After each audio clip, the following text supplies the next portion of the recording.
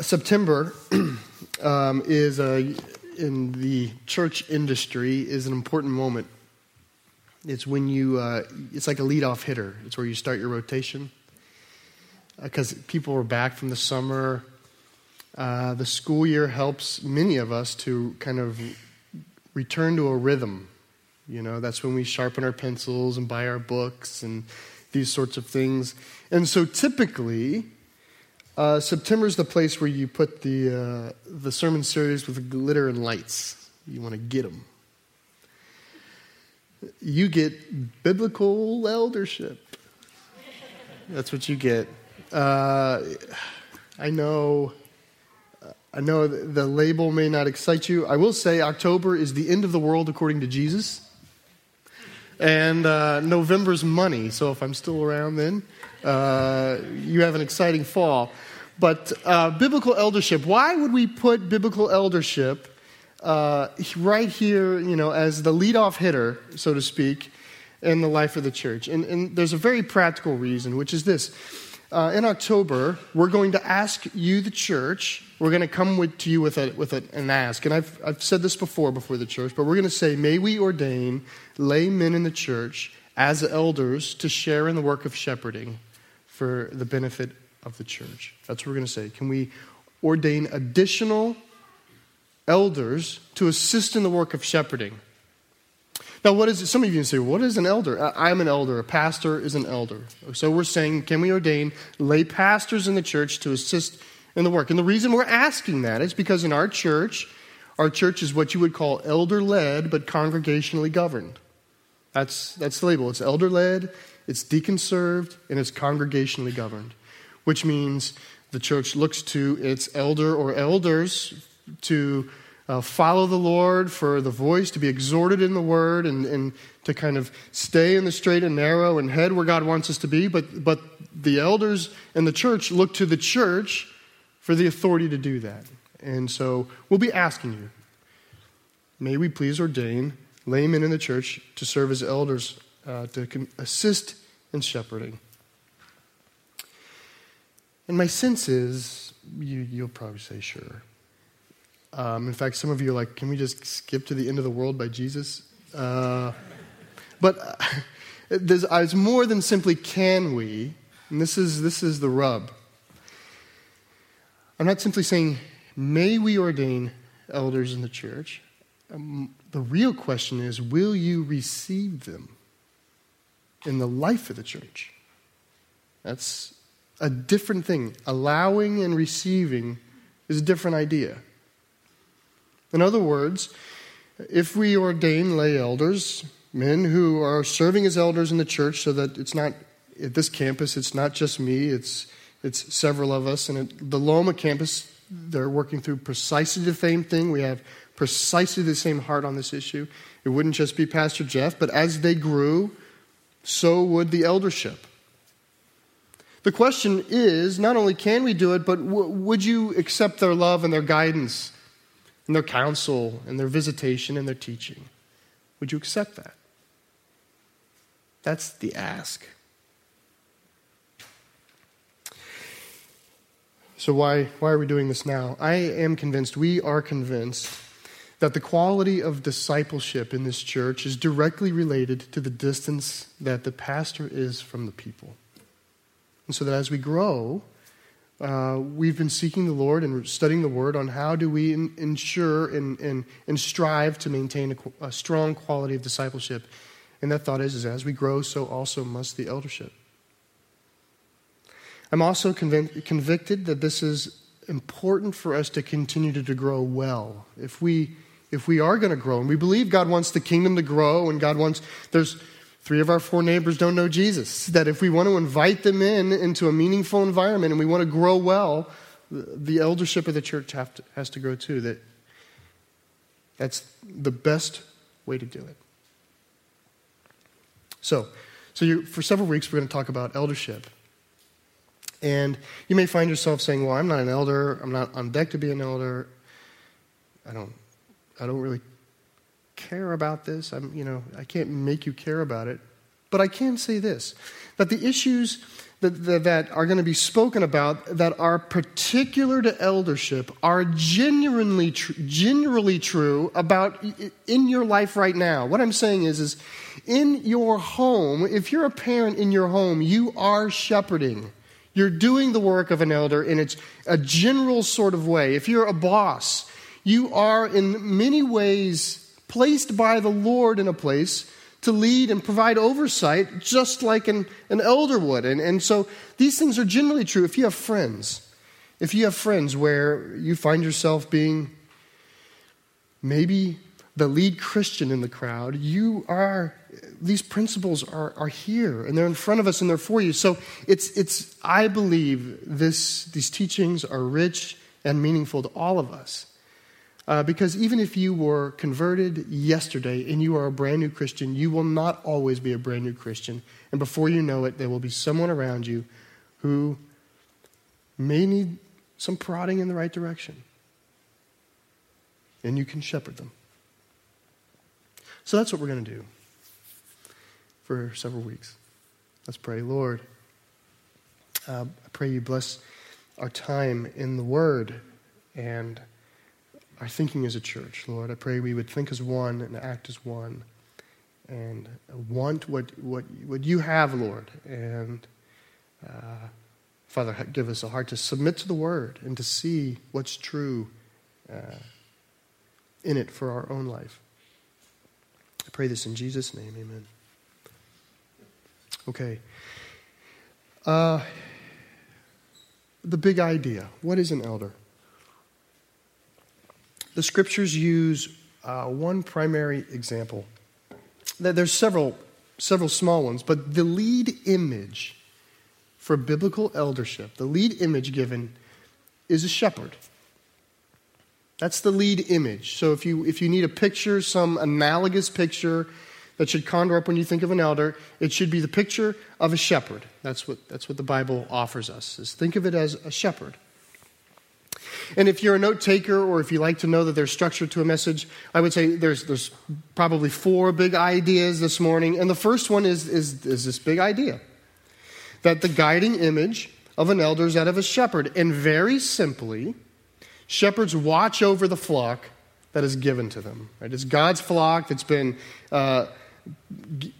asked to steward by a shepherd, and shepherds oversee the flock. In fact, overseer is another word for elder. Elder, overseer, shepherd, those are all useful and used to describe the same position.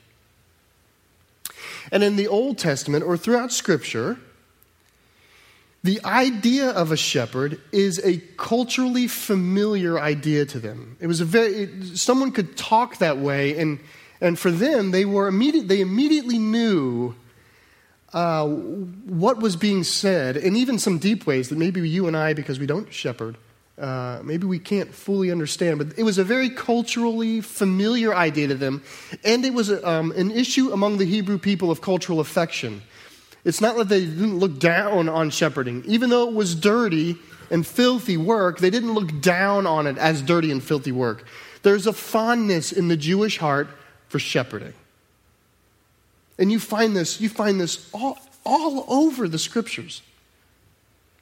As far back as you can look almost, the Bible is pointing out shepherds in a positive way. In Genesis 4, it's about as early as you can go. In Genesis 4, Adam had 2 sons, Cain and Abel. Right? Cain ultimately kills his brother Abel. But this is what it says about Abel. Abel was a keeper of sheep. Now the Word wants you to think well of Abel.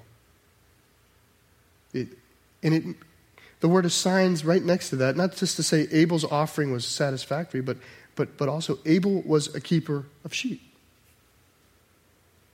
You get a little farther in the Word and you find out that Abraham was a shepherd. Isaac was a shepherd. Jacob was a shepherd. Jacob's sons were shepherds. And by the end of Genesis, in Genesis chapter 48, by the very end of Genesis, as Jacob is about to die and he's blessing his sons and he's giving a blessing to his sons and grandsons, his parting words, he says this. He says in his blessing, God, who has been my shepherd all of these years.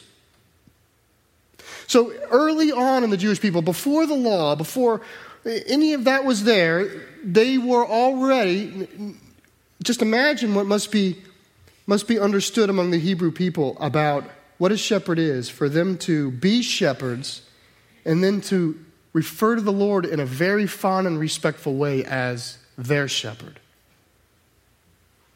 I mean, to do that means that there's some esteem and affection, some respectability in that occupation, something that matters, that maybe it's even more than an occupation, to refer to the Lord that way.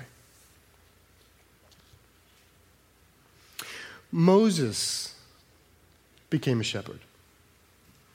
It's interesting, Moses, who ultimately ends up leading the people out of Egypt, he was raised in a privileged household. You might think that it was there that he gained all the faculties and abilities to lead the people, but that's not what the Lord does. He's raised there, and then he's brought away, and for 40 years is made to shepherd before he's allowed to actually shepherd the people of God.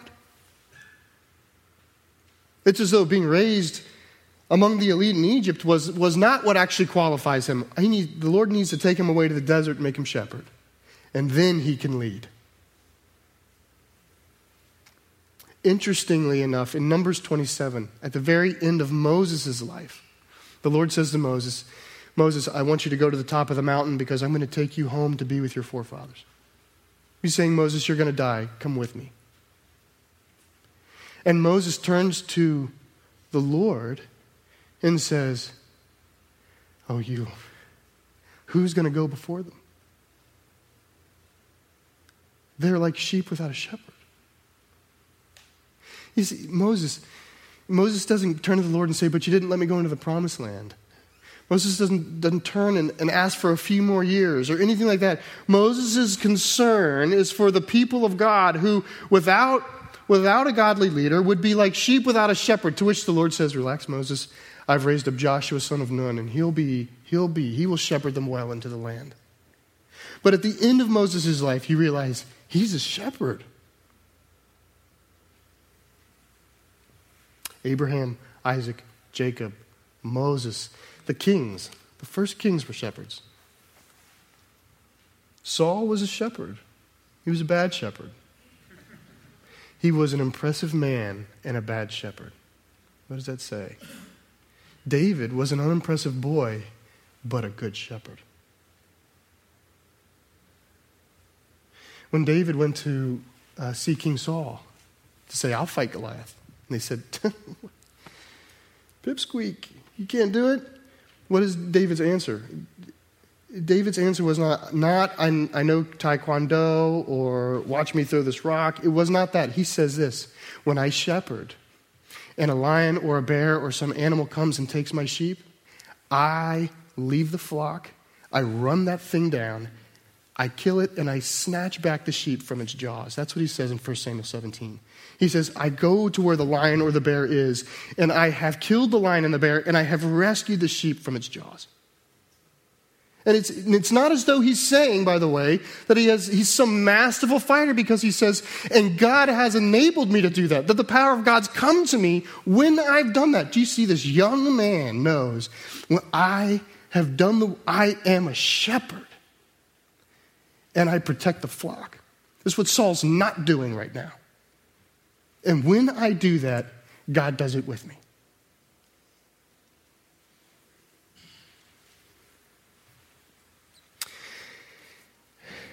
This is what I want you to watch. This great shepherd, David, who is such a good shepherd, right? This is what he knows. He knows what it means to shepherd. And in doing that, he rightly sees God as his shepherd. Turn to Psalm 23, if you would, which is page 392. It's on the screen, but my eyes aren't good anymore, so maybe you need to read it in the book. This is David writing. This is King David writing. This is what he says.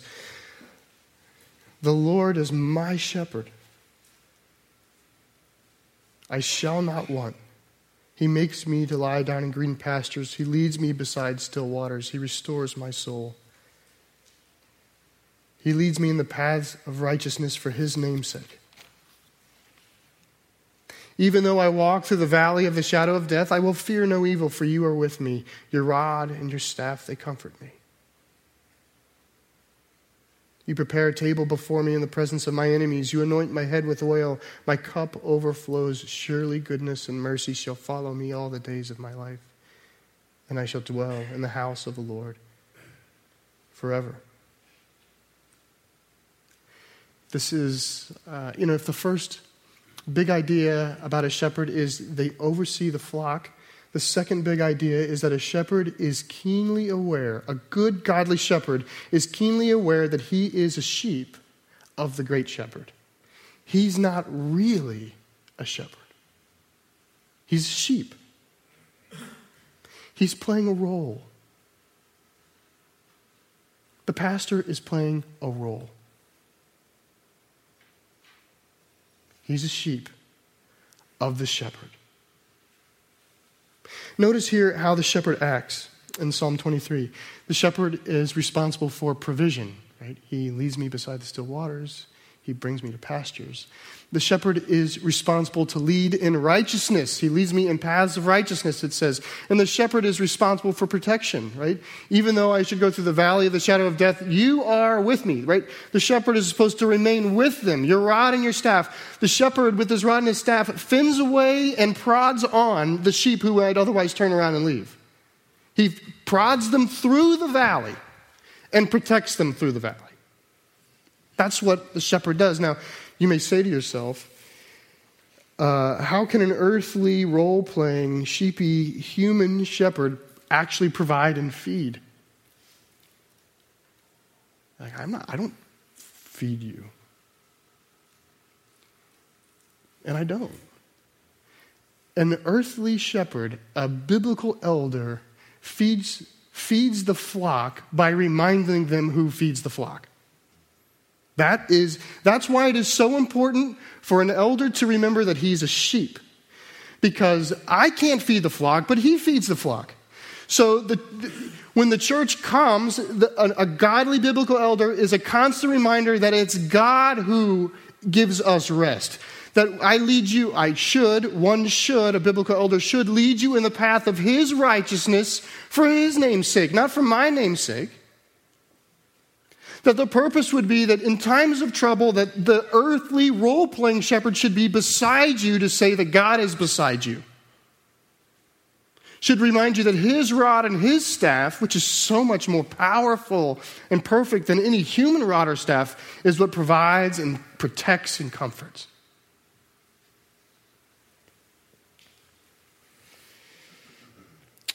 We should boast of the Lord's provision, of the Lord's kindness, of the Lord's righteousness, of his name's sake, of his table, of his glory, and of his eternal power.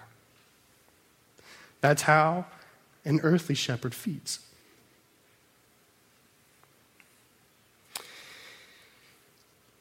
And this is good. If you were a pastor, you'd write this down, because it is so easy to forget. It is so forgettable that we're sheep. In a good way and in a bad way. In a good way, and I'm saying this because if the church allows us to have elders, some of you will be. So hear this. It is easy to forget that you're sheep. And in a good way, what that means is when the church comes to you with need, it is easy to forget that it's God who provides, not you. And so your tendency will be to give and give and give and give and give from yourself as though you were actually the shepherd, but you're not. You're role-playing the shepherd. And if you actually do that, you will give yourself into dissipation and oblivion. You will destroy yourself. And a church that expects the human elder, the human shepherd, to be the shepherd will destroy their pastor. That being forgettable in that way is a path to oblivion. This is why so many pastors don't stay around very long. But there's another way of forgetting that's less pitiable. It's actually more detestable. It is the creeping tendency to want to elevate one's self above being a sheep. and to use one's office for gain or for identity or for efficacy or for a sense of power. And in this way, those are shepherds who devour the sheep. The first way is how the shepherd is devoured. The second way is how a shepherd devours the sheep. Look at Ezekiel 34. I'm not just making this up.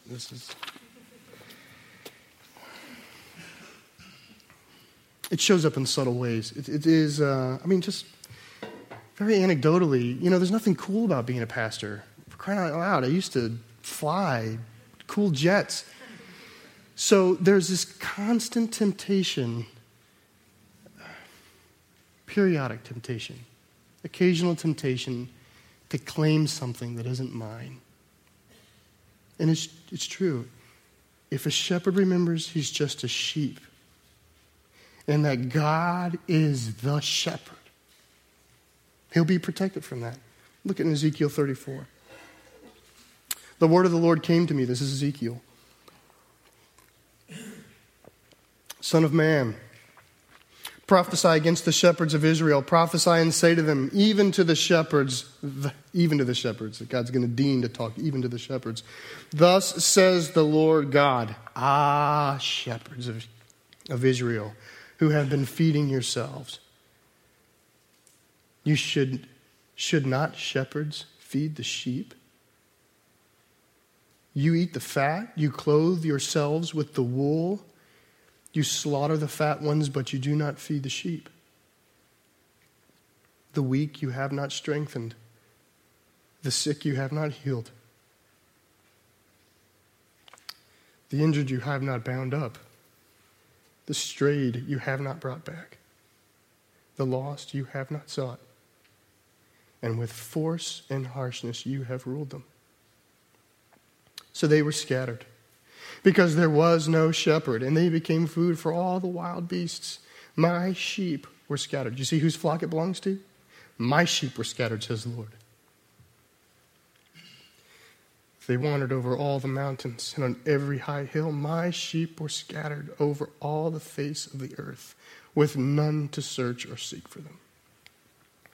He goes on in verse 10 to say, I want to grab them out of your teeth, take them out of your mouth.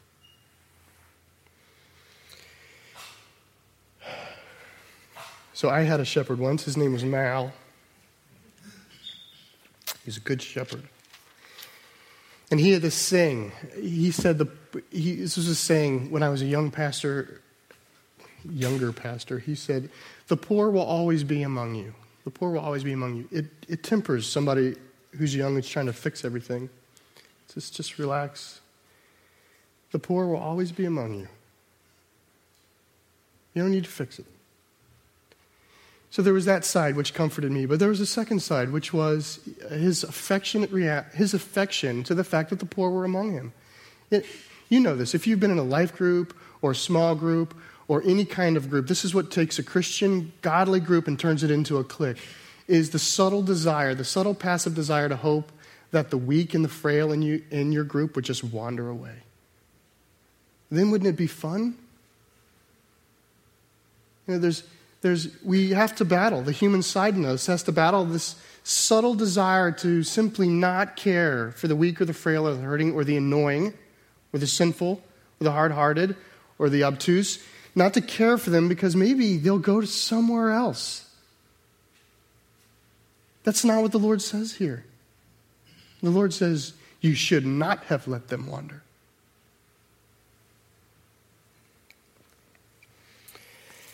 When a church grows so large that the unimportant sheep are out of range of the shepherd, that is wrong. And that's what happens. Churches grow, and pretty soon there is an ungodly distance. What does it say about the Lord, if he's truly the shepherd, when we allow things to grow in such a way that to the least of these, the Savior is farthest off? Is that consistent with his character?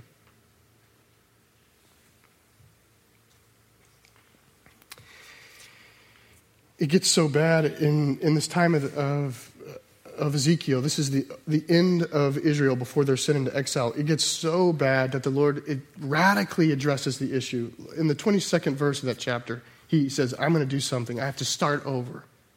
This is what he says in verse 22. I will rescue my flock. They shall no longer be prey, and I will judge between sheep and sheep. And I will set over them one shepherd, my servant David, and he shall feed them. He shall feed them and be their shepherd. And I, the Lord, will be their God, and my servant David shall be prince among them. I am the Lord, I have spoken. I mean, it's Jesus, right? David's been dead for 300 years. It's Jesus. Jesus is our shepherd. Look in John 10, if you would. It's page 767. I want to jump ahead. Christ ends up calling himself the shepherd. And the things he says, right? If the Lord is going to refer to earthly shepherds, this is what I'm trying to do for you. If the Lord is going to refer to earthly shepherds and call them shepherds and then refer to himself as a shepherd and call the sheep his flock and remind the earthly role-playing shepherds that they really are sheep, when he calls Jesus a shepherd, we ought to listen up. We ought to say, what does that mean? Look at John 10, 11 through 16. Jesus says this, I am the good shepherd. The good shepherd lays down his life for the sheep.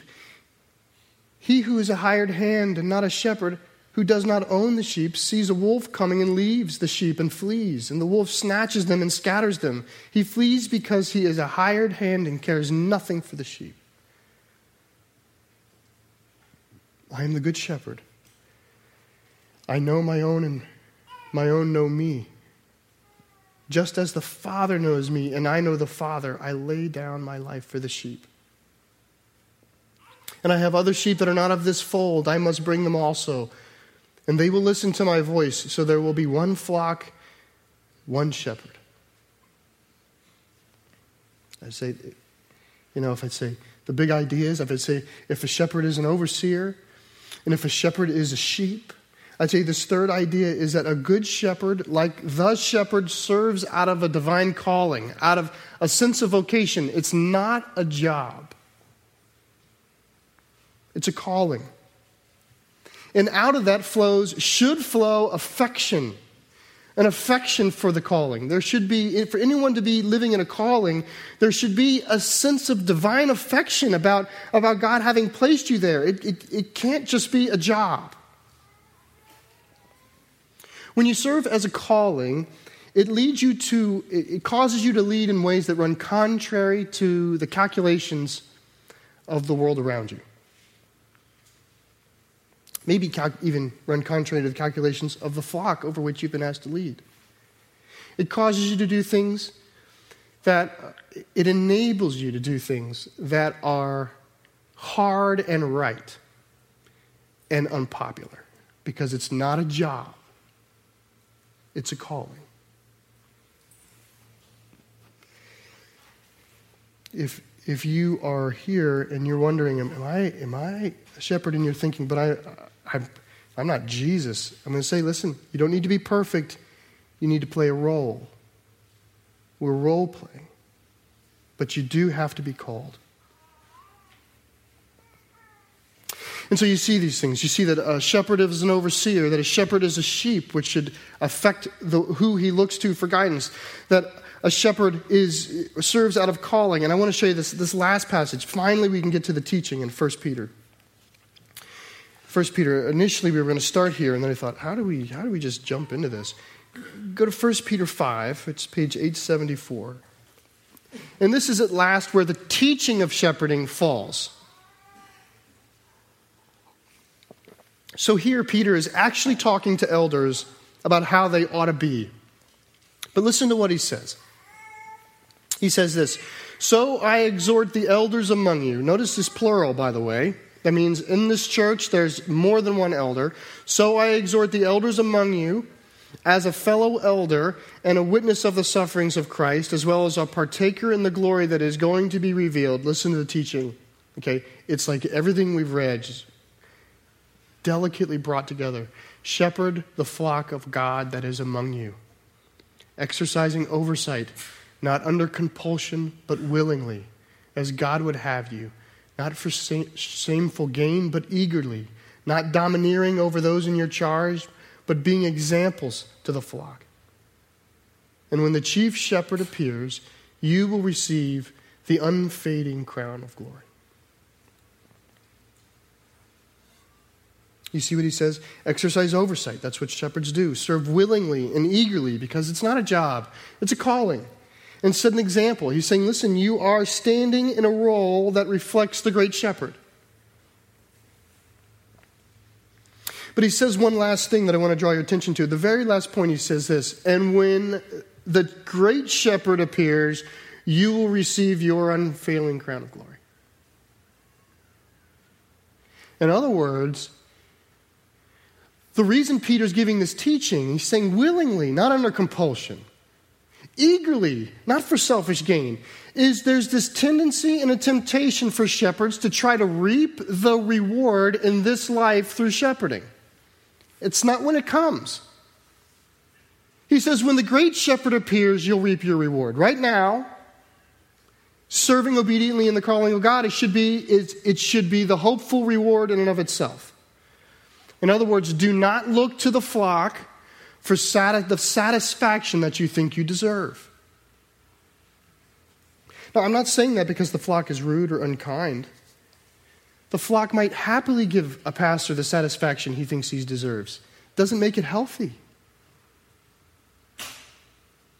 That's very tempting. It's very seductive. But a shepherd that looks to the sheep for approval can very quickly find that he's being herded by the sheep. That the sheep are bringing him from pasture to pasture. Because he ends up needing their approval. The Lord says, no. He says, serve well. Serve willingly. Serve eagerly. And then one day when I appear, I'll bring you into your satisfaction.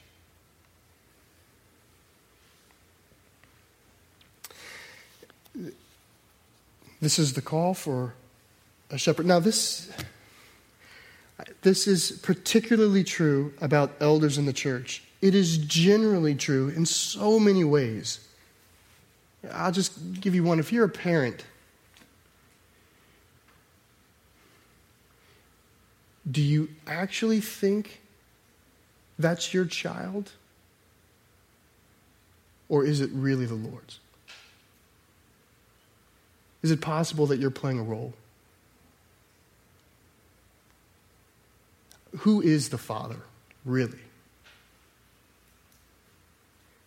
Who loves that child, really? Who gave it to you? Shepherd the flock of God that is in your care. Willingly, not under compulsion. Eagerly, not for selfish gain.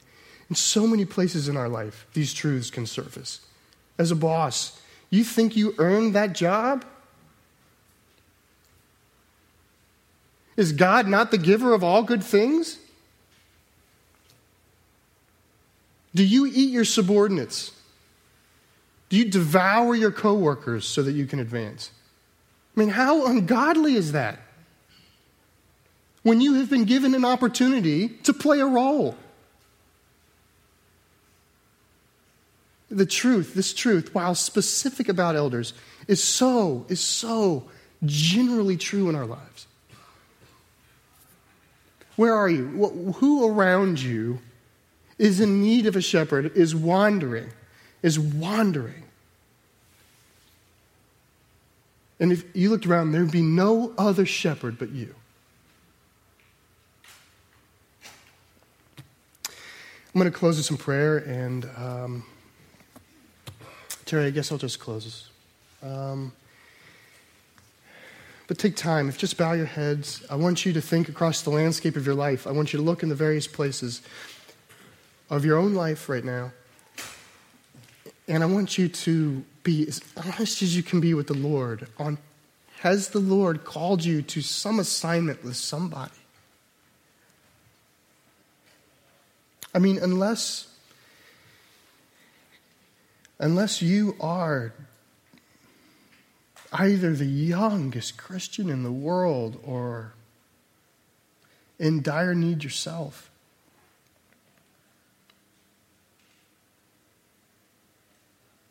My sense is you play some role in helping someone see the Lord. That you may find yourself at some time saying, I can't provide for you, but I do know a God who says, I shall not be in want.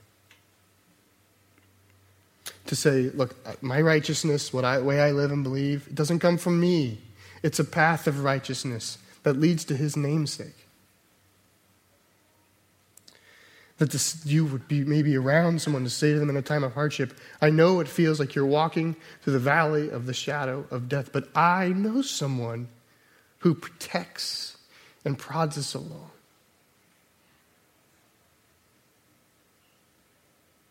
Lord, I pray that you would make this true in my life, as I'm keenly aware of my role. Lord, I pray you would make this true in the lives of others who the church might call upon to serve in the role of elder, Lord. But I pray that this would just be true about us as a people. And I pray this, Lord, in Jesus' name. Amen.